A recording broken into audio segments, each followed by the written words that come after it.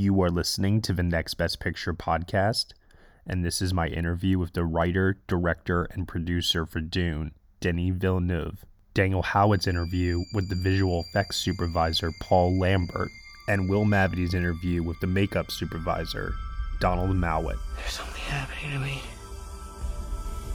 There's something awakening in my mind. I can't control it. What did you see? Paul. There's a crusade coming.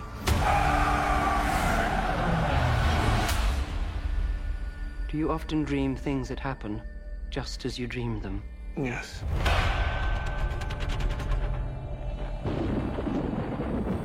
The test is simple.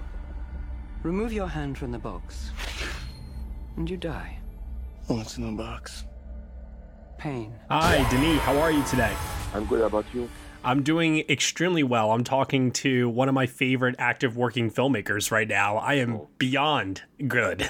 You're very generous. Thank you. Thank you very much for taking the time to chat with me today about your latest film, Dune, a movie that has had a tremendous amount of success, both on the streaming platform and also in the theaters, where audiences are going back to the theaters multiple times to see it in IMAX formats. And how has the success felt for you since now that we're conducting this interview after its initial release? It's a huge balm on my soul because I will say this, it's like with everything happening in the world right now, with the theatrical experience, with the pandemic, to know that people finally went back to theaters this fall and saw movies, and the fact that the movie is back in IMAX right now in theaters, that feels like a beautiful victory to me on the concept of what we endured during the past months. Yeah. And I think Greig Fraser's amazing cinematography can really be fully appreciated in that large-scale format. Plus the sound work, the music by Hans Zimmer. You really, truly did create a movie that deserves to be seen in the biggest format possible. And I commend you for that, sir, truly. I want to know, with a project of this scale, this size, for you, I imagine it's had to have been massive undertaking, not just in the adaptation process, but also in shooting. Can you tell me what two elements, both from an adaptation standpoint and from an actual physical shooting standpoint, challenged you the most, but then when you saw the final result, you said to yourself, you know what, we got that, we nailed that? I would say that for me, the most difficult thing was definitely the adaptation, the writing process, because the novel is very complex, it's very dense, there's a lot of layers, and I wanted to make sure that the people who love the book, the fan of the book, will recognize the ideas, the poetry that came from everything that Herbert brought to the world with his novel, and definitely to find equilibrium between to make sure that the people who knew the book will recognize those elements, but at the same time that people who knew nothing about the book will feel welcome watching the movie. That was by far the biggest challenge. It was a bigger challenge to write this movie than to go in the desert to everything. Yeah. The shooting part was the fun part.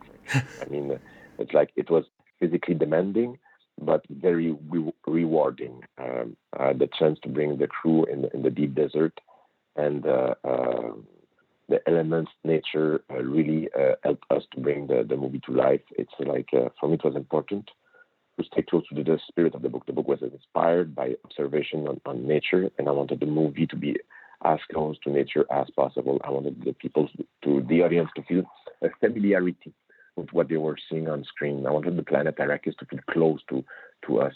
So, because the topics, the things that are described, approach in the novel are, I would say, pretty relevant to today's world, and so I wanted to create that feeling of familiarity that will increase the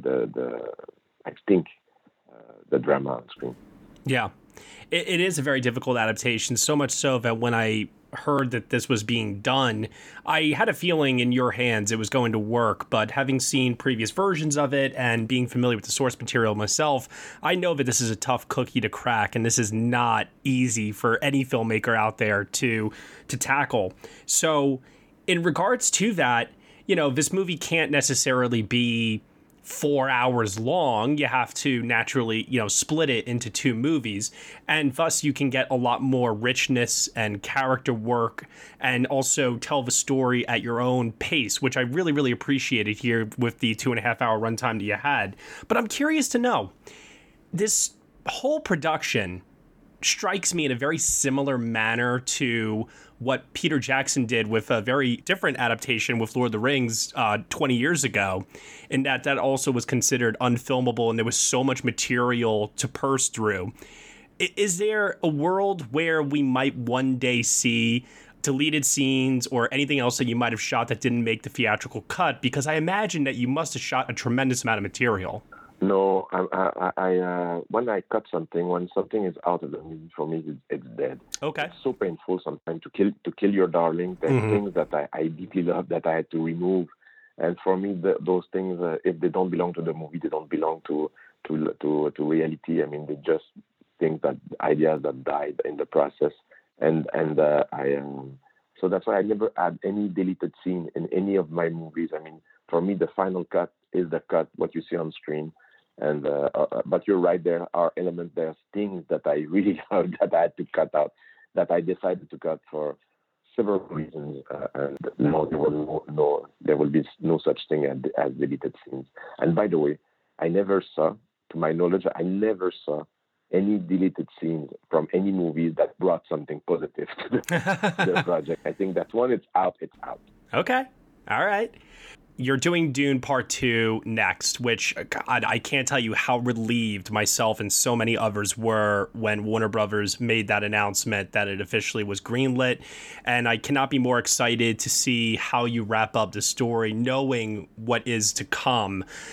Do you feel that there is more pressure, less pressure? How are you feeling heading into Part 2? The pressure is not coming from the outside. Again, the pressure is coming from me and my relationship with the novel, all to make sure that I will bring justice to the power of the novel. Let's say that Part 1 was an introduction to a world and to characters, and now I would say that, frankly, big work start. I mean, the Part 2 will be more complex. Technically, but also narratively. So it's like the challenge is on my shoulders, but I would say the pressure is coming from myself, not from the outside. What is coming from the outside is a lot of energy. The fact that the movie has been welcomed as it was, the enthusiasm that I received from the fan of the movie means the world to me, because it gives me the necessary energy to go back in the desert. Those movies are huge beasts. Yeah. And it required a lot of stamina, a lot of energy. So knowing that there are people waiting, that people are enthusiastic about it, that means the world to me. It gives me the energy to go back behind the camera. Sure. Absolutely. And the film has, it's very rare that sometimes I do an interview post-release, but having, it being out in the world now for a little bit, and I run an awards website, we're tracking this film, and a lot of your crew members are definitely in contention for serious awards consideration at the end of the year. This is top tier, phenomenal next level work, from the costumes, the visual effects, the sound work. I could go on and on and on all day. What are your general thoughts, having been an Academy Award nominee yourself? What is your general thoughts on everyone receiving that kind of recognition for their work at this time of year? Frankly, that's the beauty of that those events, is that it put the spotlight on people that are in the shadows. I'm talking about the costume designers, the cinematographer, the editor, the sound people, everybody that are not. Of course, we know who are the actors, who play with what. But what I think is interesting about those award ceremonies is just to put under the light people that are working in the shadow. That's the beauty of it, and that's why I'm doing the award campaign right now. It's for my crew, it's for my team, because I'm very proud of what my team did, and I want to honor all their work by doing press and going to the award journey. That's it. Yeah, absolutely. And as you mentioned before, working with the cast here, like I imagine right now it's maybe too early to speculate, perhaps, but has it been confirmed that everyone from part one will be returning for part two? Or, is there still a chance like that there might have to be a recast or some scheduling issues might abound? I know, but listen, it's like if when I choose these actors, Yeah. They were chosen for a very specific reason. There will be no such thing as recasting it. That would not be possible in my mind. That would be against my religion.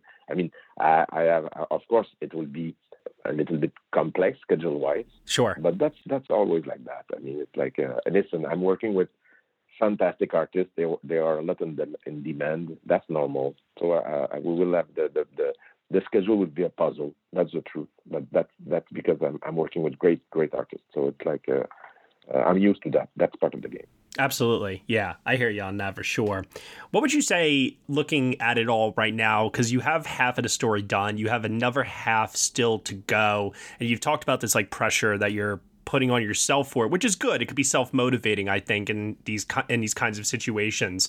But when you step back from it all and you look at the success of so far of what you've done and now having to live up to that with part two, what would you say for you has been the most rewarding element of working on Dune overall so far? I would say that it was like to reconnect with a very old part of myself. That the part when I was the teenager part. Yeah. When I use when I was like in my early teens to be really a big dreamer and a very ambitious and I would say also arrogant dreamer, but still there was like there's an energy there that I didn't connect with in a very long time. And doing Dune, I had to connect with that part of myself, and that I would say was like very interesting. And it's really I had a lot of fun making a movie, a PG-13 movie, meaning that I to approach violence and in a different way, to make it more accessible. But honestly, I really enjoyed that process, and for me it's always interesting as a filmmaker to try something new, and that was really interesting. You mentioned trying something new here, and obviously you're working on part two. You've expressed interest in approaching Messiah. That's obviously down the line. But is there a desire to scale back a bit? When Dune is in your rear view and you're moving on from that, I want to know, like, are you curious to go back to smaller scale films like, say, Prisoners or Sicario versus something as big and grand as this? Or do you want to stay in this big machine? First of all, I will say that I'm always making each movie like if it was the last one. Okay. It's so much energy, so much work. So I'm doing Dune Part 2. And after that, I will see where I am. I think that comes across, by the way. Yeah, but thank you very much. But you're generous. But the thing is, I'm really giving everything. And so I don't know after Part 2 how I will feel. I know now that it makes total sense to me to finish what I had begun. Yeah. Doing Part 2 right away. And after that, what would be my level of energy? I will say that those movies require, again, a lot of stamina, and it's something that I have right now. I don't know how I will be in 20 years, so I will say that it would make sense for me to have projects in the near future that are a bigger scope. But again, my horizon, I don't see more far away than Dune Part 2 right now. After that, I see where I am. What is good? Those journeys are quite long. So it's few years. So you're always a different human being when you're coming out of a movie. Yeah. So I'll see if I still want to do sci-fi, or I want to do a musical or a cartoon. I don't know. And I love to think this way. I love the freedom. I love to finish a movie, to ask myself the question with all honesty: do I want to make cinema again? Yes. All right. What next? Okay. And then it's like it's that the beauty of this job is that freedom, to choose it again. And I want to keep that the door open. Awesome. I love it. And then we'll wrap things up here with something very easy and straightforward. Two collaborators that you worked with on this film, Greig Fraser, Hans Zimmer, the score, the visuals, elements that are being praised all throughout. What would you say is your favorite shot in the movie? And what would you say is your favorite piece of music that Hans Zimmer wrote for the movie? That's a tough question. I would say that a piece of music that really impressed me was the piece that Hans wrote when Paul encountered a worm for the first time. Oh my God, yes, I love that so much. Why? Because instead of scoring a monster, he scored an encounter with a spiritual being. Mm-hmm. He didn't score a Godzilla moment. He brought spirituality and something sacred to the moment where Paul see a worm for the very first time. And I thought that was my wish. And when I heard this score, I thought it was absolutely phenomenal, and it brought tears in my eyes. I thought it's a genius moment. And for Greg, there's again one of my favorite shots. Is difficult to say. I will say that there are so many of them. I will say that the shot of Paul stepping into the dune for the first time, his footstep, and when his knee lands on the foreground, and he touched the sand with his hand for the first time, trying to seeing spice in his. I think it's a shot those first steps. That little dirty shot with the footstep. It's really a shot that I love a lot. But there's many of them, It's like a lot of them. Yeah. Also paired up with that score track that you mentioned there from Zimmer. So exactly. That scene definitely is very, very special. Well, Denis, I really thank you so much for your time today discussing Dune Part 1 with us here, and I wish you the best of luck on Part 2 and beyond and everything that is to come this award season. You're very generous. Thank you very much. I wish you a great end of the day. Thank you. Absolutely. Take care. Take care. Bye-bye. You inherit too much power.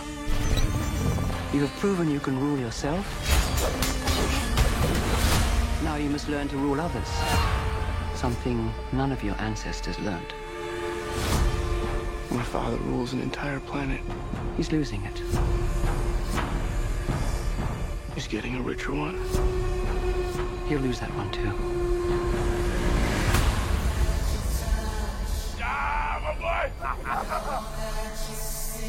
Arrakis is a death trap. Kill him. This is an extermination. They're picking my family off one by one. Let's fight like demons. An animal caught in a trap will gnaw off its own leg to escape.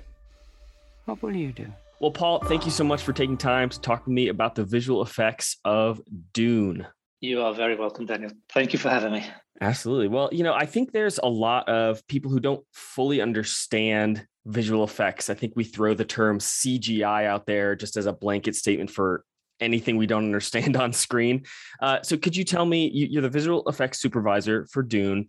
What does that mean? What does your role entail on Dune? Basically, I help to create the director's vision to in this particular case, to extend the worlds which Denis and the production designer have drawn and have concepted. I'm involved in the concepting of those. Basically, I'm involved in how I can create the worlds based on those concepts, how I can help influence the shooting of the imagery so that I can then extend those worlds in visual effects. And there are a multitude of ways to actually do this.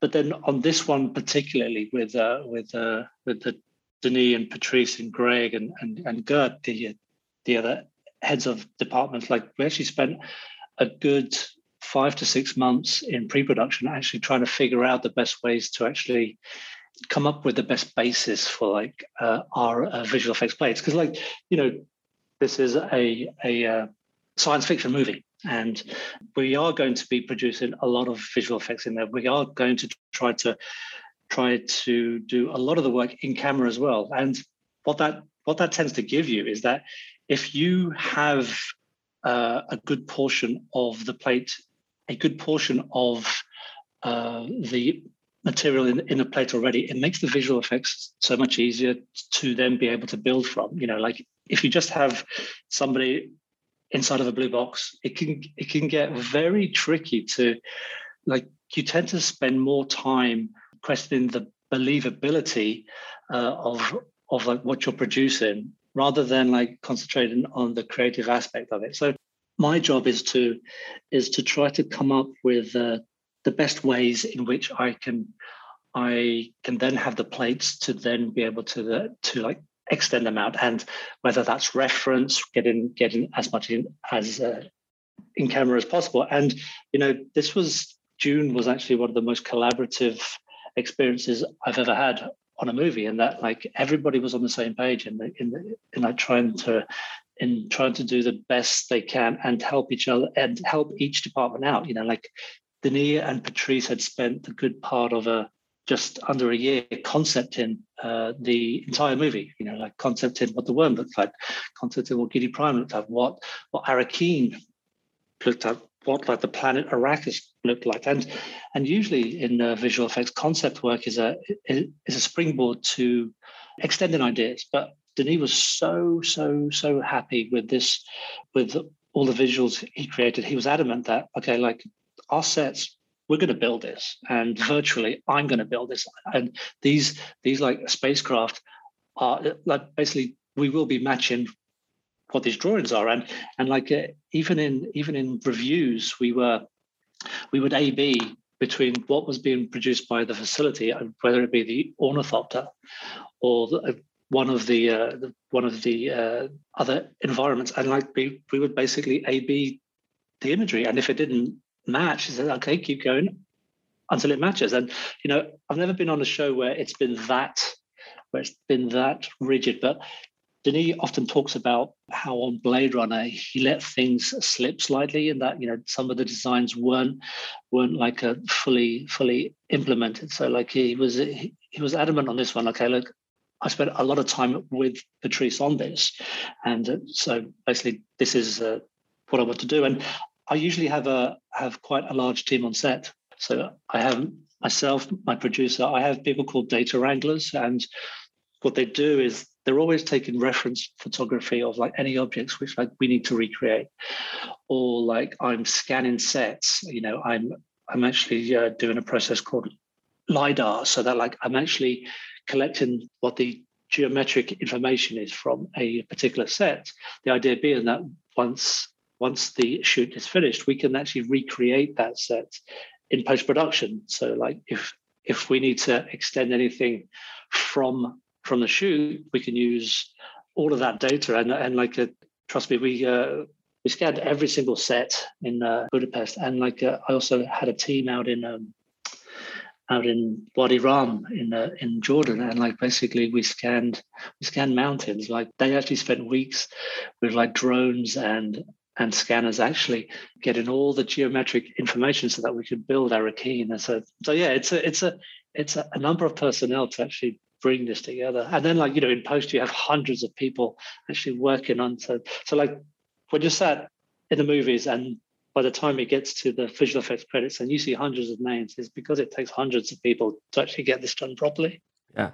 Was that your first time using LiDAR in this way? No. Like it's a very common thing now to actually have to record sets in this particular manner, because like sometimes like you have to recreate this set, because like rather than go back and do a reshoot, well, no, you can virtually create this so that you can then do a shot that was missing. We never did any of that on the Dune, because our additional photography was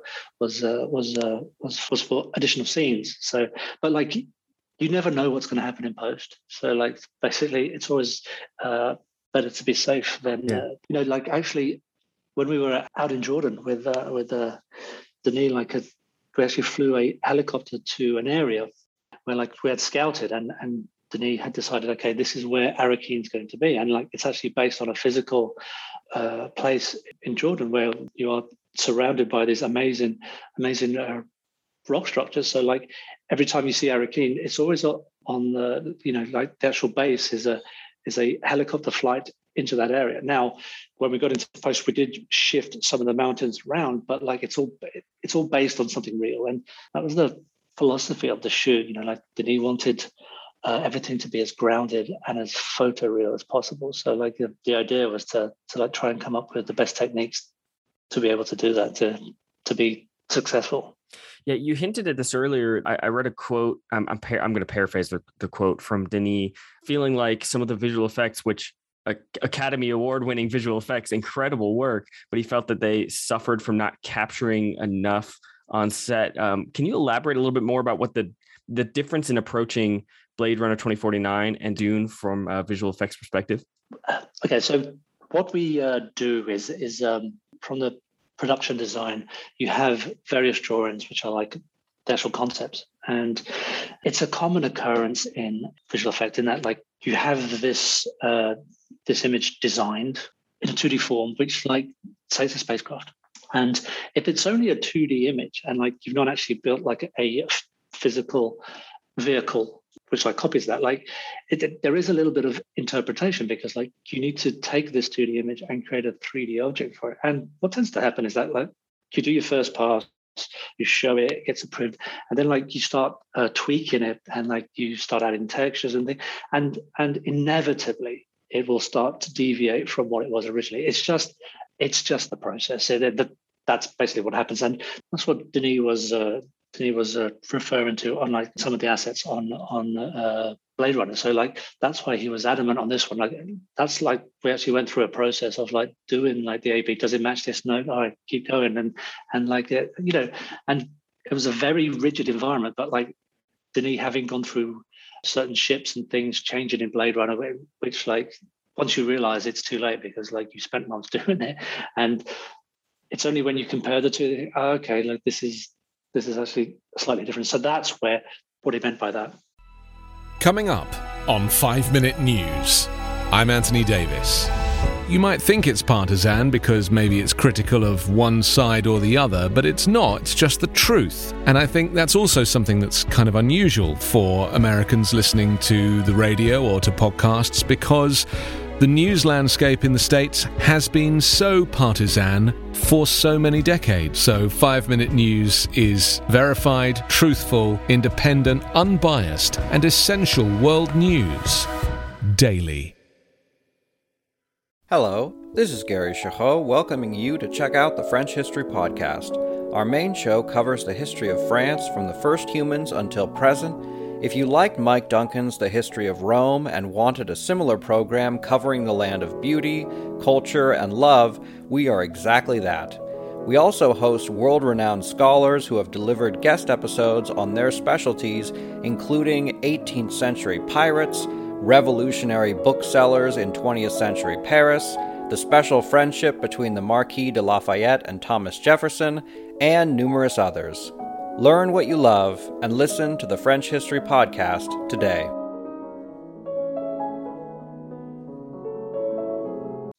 Well, and you've obviously talked a lot so far about how the production designer, that you guys spent months and months developing these ideas together.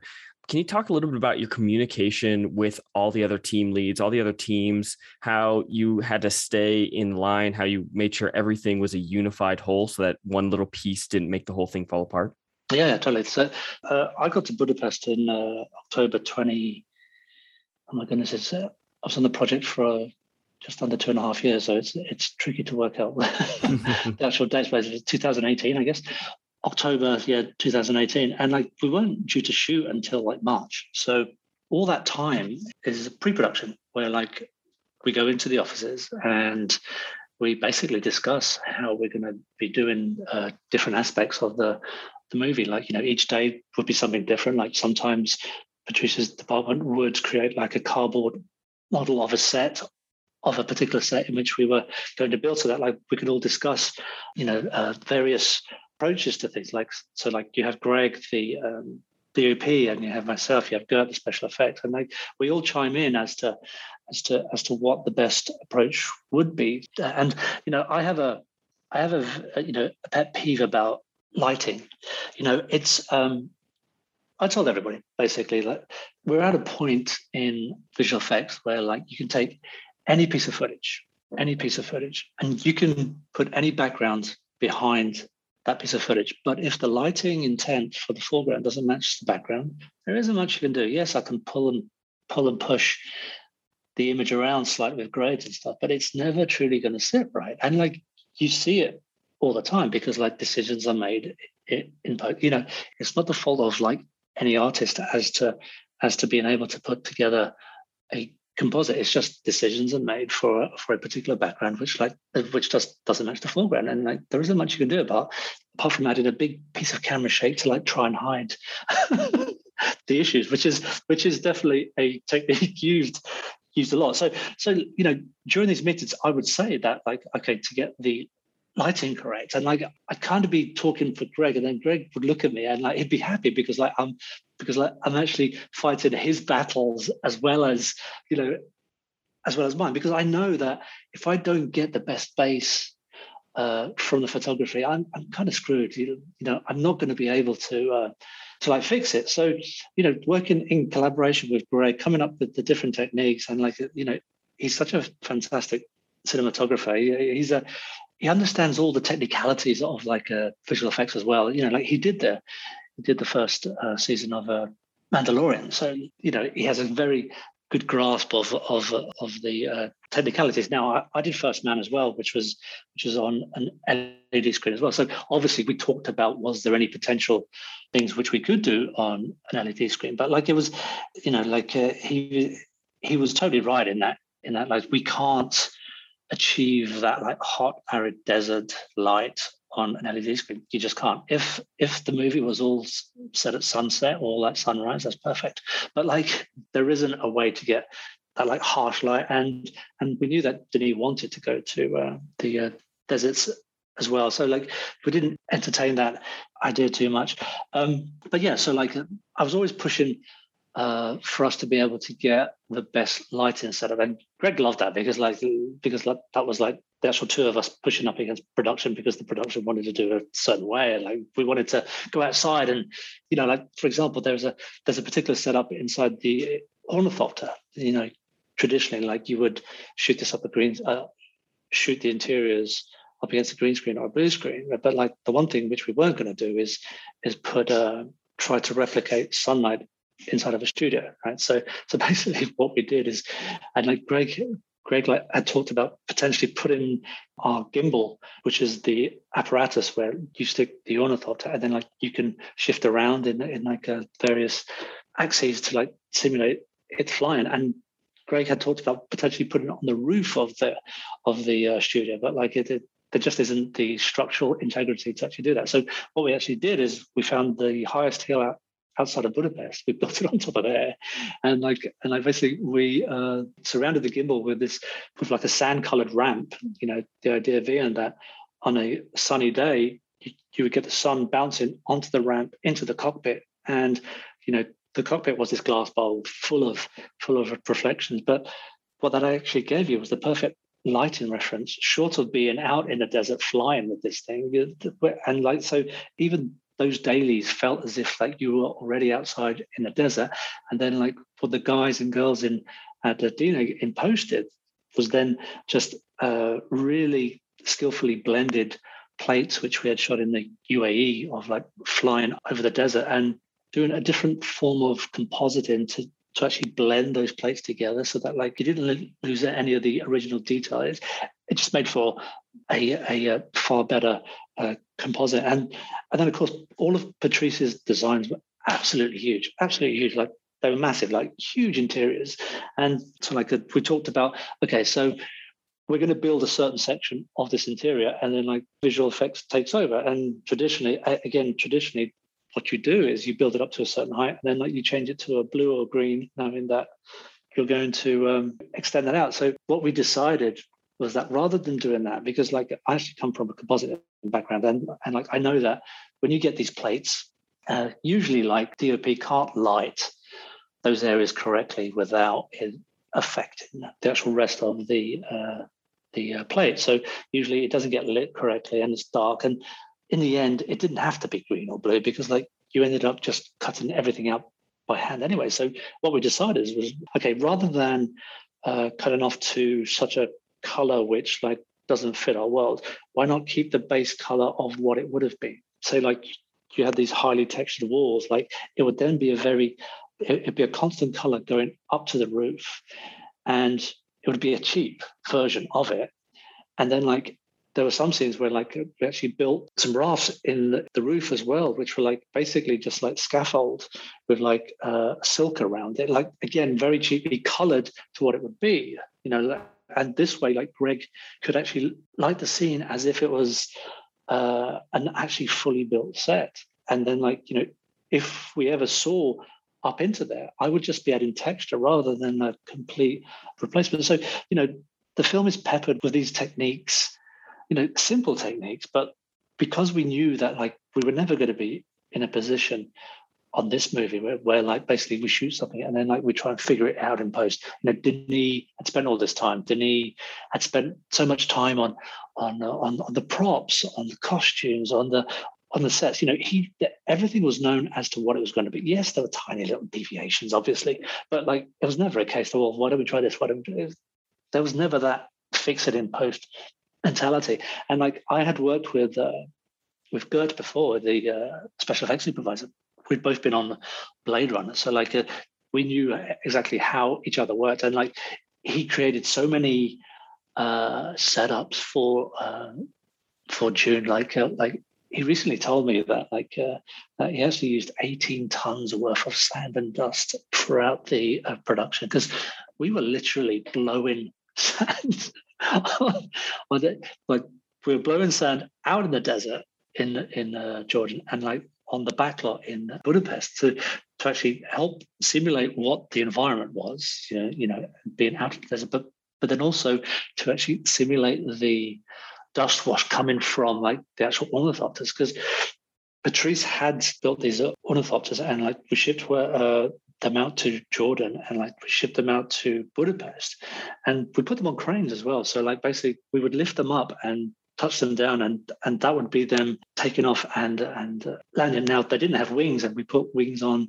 in CG, but just to get that interaction, we just blasted sand all the time. And there would be days where like you'd get home, right, and you would just completely orange, you know, like you had orange in your hair, and it took shower after shower to actually get rid of that stuff. But it was so beneficial, you know. And I'm a big believer that rather than the visual effects work, breaking everything down in different layers to then put them all together again, I'm a big believer in not doing the layers and just trying to do everything in one go. Because coming from composite, and I know that yes, it's a harder composite to do, but I also know that you get a far more believable result. And you know, like there were some tricky things to do, because like shots like where you see Duncan getting out of the ornithopter, where like he's just landed at the spaceport.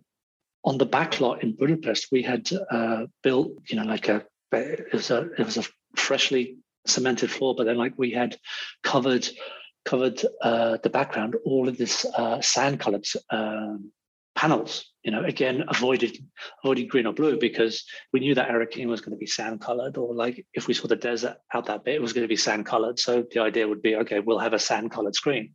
You know, again, something simple, but then obviously like you have these real ornithopters. You have Duncan getting out. We're putting in the wings and we're blasting it with brown sand. So you got the brown sand going up against the brown screen. So it took a certain skill to be able to put this all together, but again, like having that practical sand interact with everybody and going over the background, and then doing slightly different composite techniques to be able to blend that all together, then, you know, gives you what I feel a much more believable composite, because it's all of a blend rather than just trying to extract the foreground and completely replace the background. So like this was all discussed in those meetings, and you know, Denis had from Gert as well, like Denis had wanted some form of physical way to show that the worm was approaching, you know, and Gert came up with this great idea where like he built these 12 foot by 12 foot plates,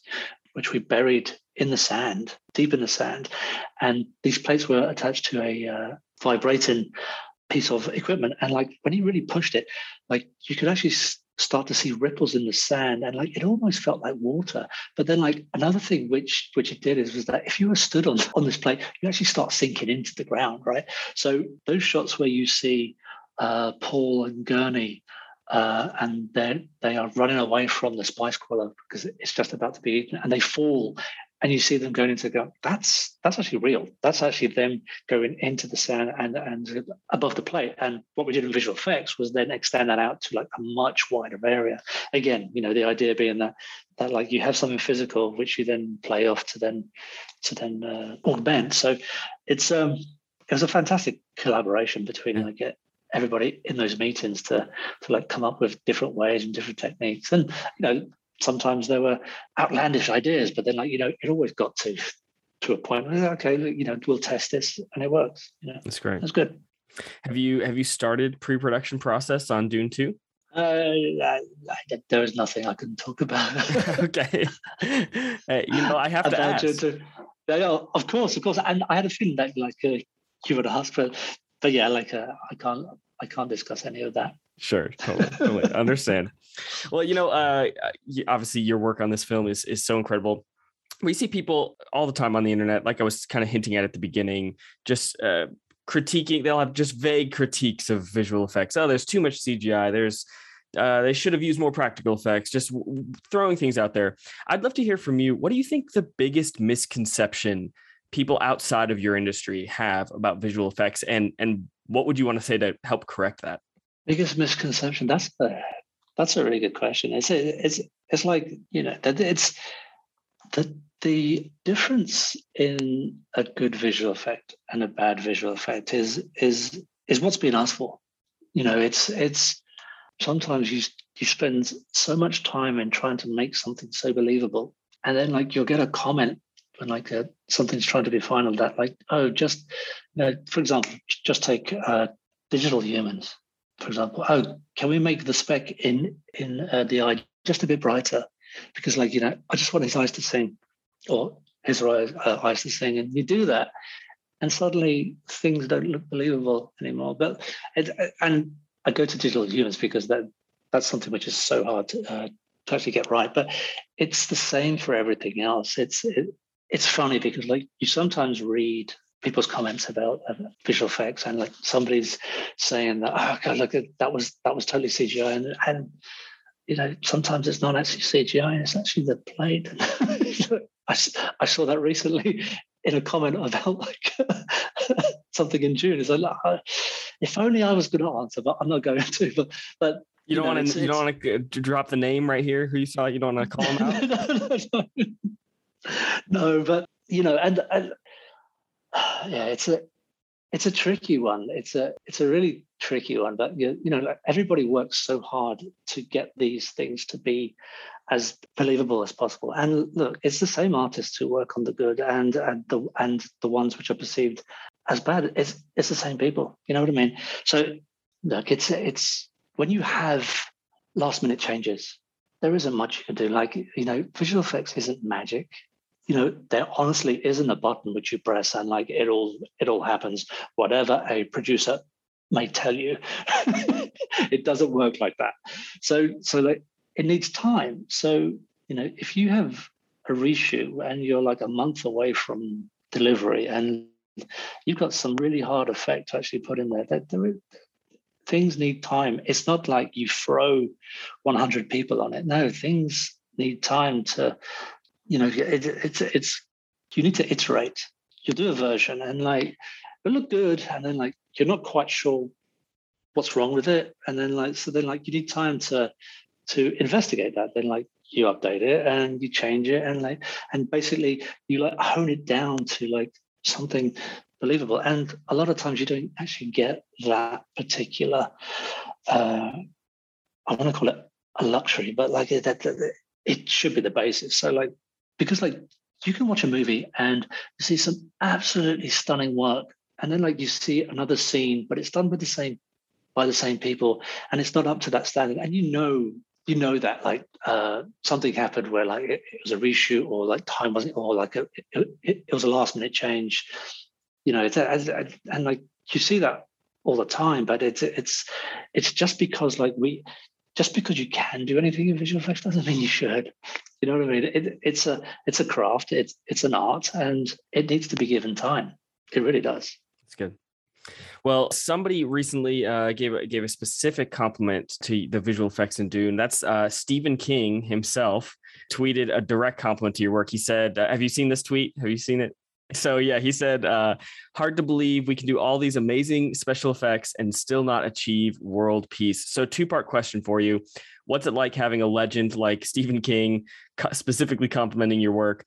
And second part, so are you working on world peace? Is that next up on your list? Look, it's fantastic to be reading how people have been enjoying the movie.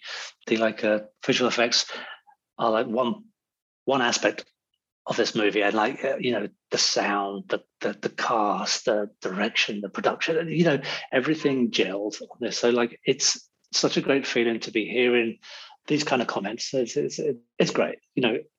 It's fantastic. Now, as to world peace, if it was all a visual, oh God, we would have this all sorted out in no time. But unfortunately, it's not. But if it was all a 2D image, yeah, we would have this figured out. No problem. I'm confident that you could do it if that were the case. Yeah. Well, Paul, thank you so much for the time. Thank you for your work in Dune. It really is spectacular. And I wish you all the best on Dune Part 2. Thank you so much, Daniel.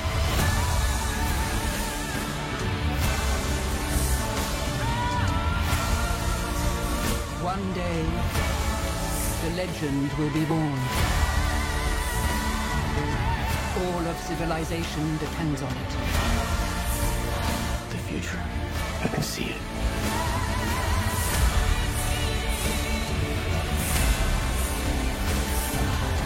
I must not fear.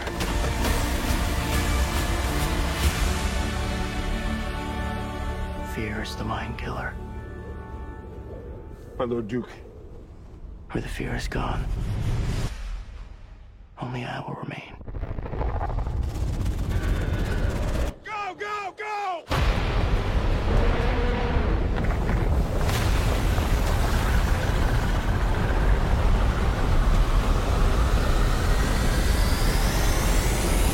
I can't wait to talk to you about Baron Harkonnen and the rest of the Harkonnens. But before we get into that, what are some of the other characters in the film that you worked on? I know the FYC ads are specifically singling out Baron Harkonnen, and I know there are the other Harkonnens, but I guess you're the overall head for all kind of the makeup for this. So who are some of the other ones I should ask you about?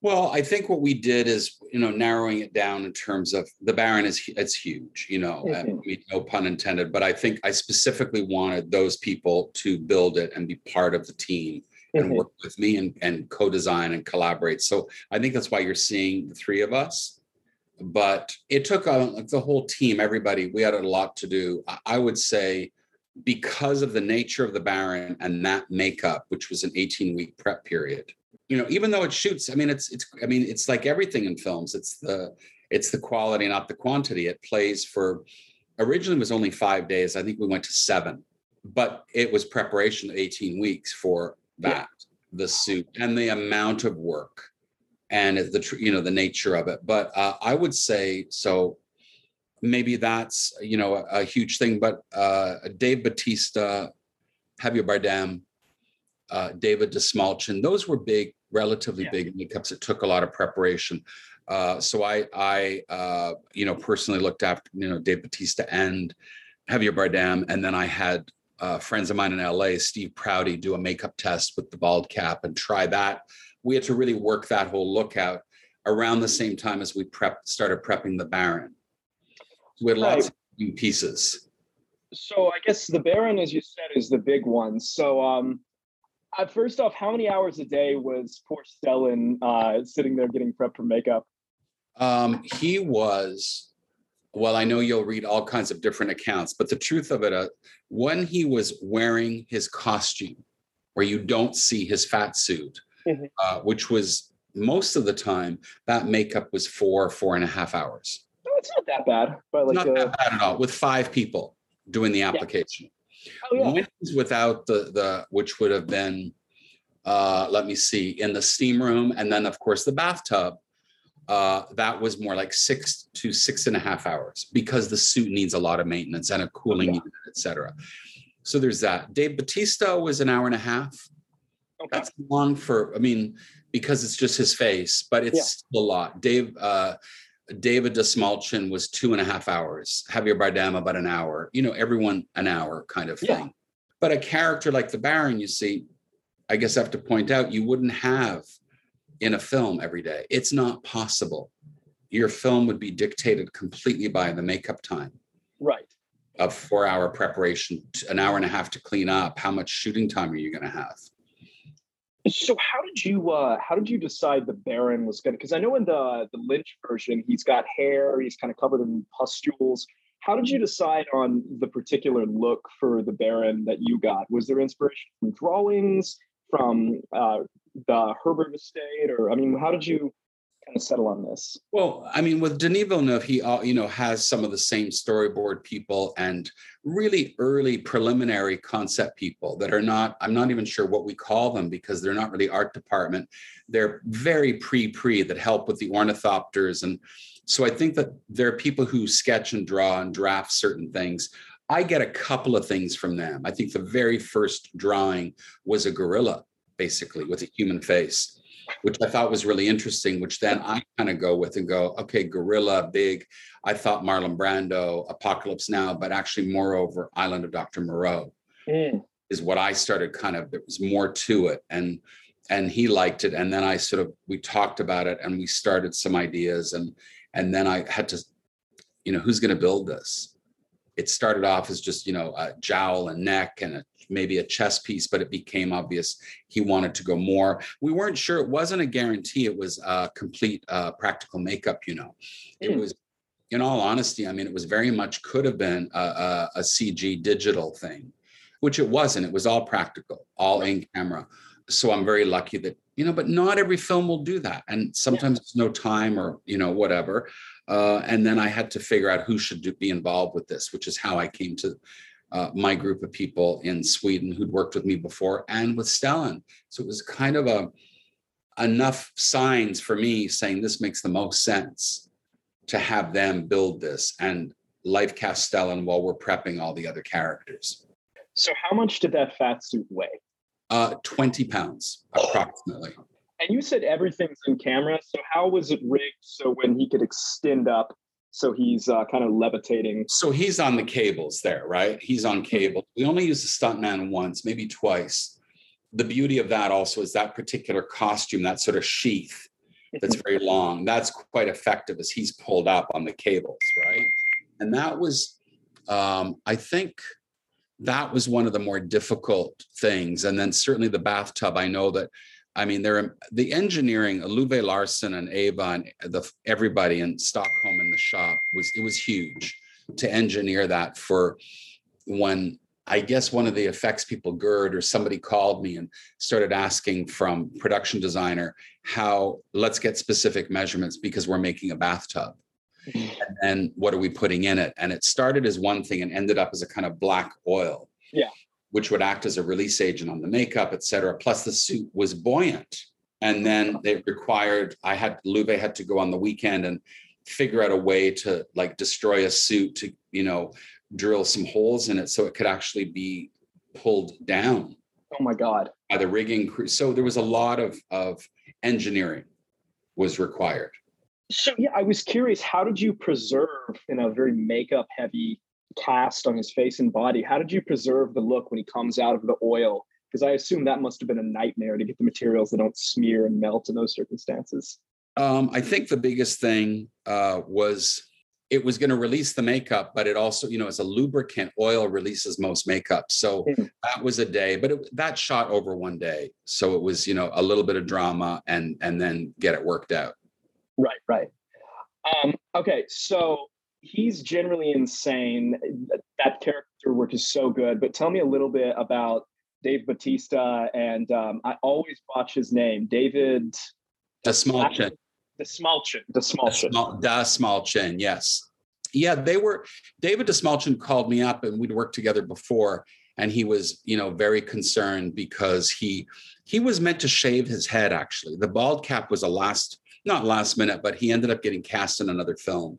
And we just said, look, let's try and work this out. And I went to Denis and kind of said to him, what should we do? Can we try this? And he was very open to it because he likes David so much. And that's what we did. And I had Steve Prouty, a very good makeup effects guy in LA, do a life cast and try. And then I was curious, there's a scene, I don't want to get too spoilery, but there's a scene where I guess his state in life changes a little bit, and you've done a good job. Well, the aftermath of the poison, its impact on the various figures and on the Baron. Did you ever do any kind of interesting effects work to show? Yeah. I mean, when I saw the film, you've got everybody lying down. We did I thought it was a very nice makeup that was based on a French film. There was something quite distorted looking, and we just did some theatrical makeups, and I decided to have sort of foaming of the mouth. I just took some vitamin C, it was Emergency, and mixed it up, and I had all my team just put that on everybody, so it looked like kind of gross, sort of vomity, rabbit-like, and these quite theatrical makeups that they already had, and then just intensified it. Oh, it looks so good. And then Javier Bardem's character. Tell me about my dad actually did recognize him, and he loves Javier Bardem. So, I mean, that's... Oh, he was an incredible man, a great actor. He would text me a little bit before we met him, and then I was able to meet him a little bit before and work on these little tattoos and changing his skin and making it feel leathery and that he's in the desert, and he just fit in, and it was a delight. I really enjoyed doing that makeup on him, very much so. One thing I noticed with David Del Smachin and obviously Stellan is that those are two actors with very expressive faces, and that really shines through the heavy prosthetics work. How did you leave those two actors who really show so much with their face, allowing them to be so expressive under pretty thick makeup like that? Well, I mean, the thing is, makeup can be whatever it is. If you keep the center of the face, which we kept with David Dastmalchian and with Baron, with Stellan, then you see who they are. I mean, the whole idea of casting somebody, particularly Stellan, who's so famous and a brilliant, world-renowned actor, if you're going to cover up his face and make him completely transformative where you don't even know who it is, then I don't know. Sometimes I wonder, why are they in it? Yeah. I think that's the best because sometimes you do want that. The Grinch is a whole different thing. But it wouldn't work in this. You wanted to see Stellan's, and that's when people go, oh my God, I can see his eyes. Yeah. And I think that for me, because it's grounded in reality, I think that's very important in a film like this. Certainly for Denis and for what we were doing, I felt it was the right way to go. Well, they all look spectacular. I assume with the fact we've announced Dune Part 2, I can assume you'll be coming back to give us all kinds of new creations. Look, when we were doing the film, I thought every character I had to think about what happens after. Where do we go? If you make a decision now, do you live with this? So look, I hope so, but I just want to savor this moment and enjoy this film. And while people are going back to the movies, and it's sort of the light at the end of the tunnel, it feels like we're, just coming out a little bit. Yeah. So I'm kind of just sticking, as they say, live in the moment, because I don't often get to do that. Well, I wish you the best of luck this Oscar season. I've been waiting for you to get your first nomination for a couple of years now at the Bake Offs, and I think this year is going to be the one. So, well, it's very nice of you to say, but it would be, look, all of it, it's gravy. It would be incredible. But to be honest with you, the fact that I'm still working after 30 years doing what I love to do with great people, it's the prize. That's the prize. People forget what the prize is sometimes. Beautiful way to look at it. You're one of the best in business. So thank you so much. That's really nice of you. Thank you. Bye-bye. Hey, everyone. Thank you so much for listening to my interview with the writer, director, and producer for Dune, Denis Villeneuve, as well as Daniel Howitt's interview with the visual effects supervisor, Paul Lambert, and Will Mavity's interview with the makeup and hair head and prosthetic designer, Donald Mowat, here on the Next Best Picture podcast. Dune is currently nominated for 10 Critics' Choice Awards, including Best Picture, Best Director for Denis Villeneuve, Best Adapted Screenplay, Best Visual Effects, and Best Hair and Makeup. Dune is currently available to rent and also purchase on Blu-ray 4K UHD. You have been listening to the Next Best Picture podcast, and we are proud to be part of the Evergreen Podcast Network. You can subscribe to us anywhere where you subscribe to podcasts. Be sure to leave us a review on Apple Podcasts and also on Spotify. We really appreciate your feedback and your support, which you can also lend on over at Patreon. For $1 minimum a month, you will get some exclusive podcast content from us. Thank you so much for listening, as always, and we shall see you all next time.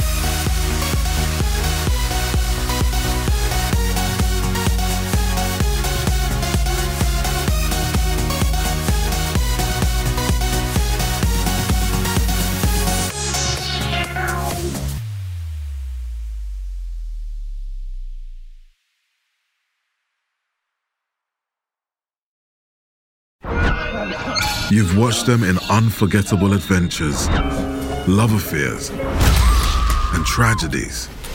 Now it's time to hear their own remarkable stories. From the makers of Death of a Rock Star and Death of a Sports Star, this is Death of a Film Star. And action. Starring Heath Ledger, Marilyn Monroe, Chadwick Boseman, Robin Williams, Carrie Fisher, and Bruce Lee. Search for Death of a Film Star in your podcast app. You've seen them tell stories. Now it's time to tell theirs.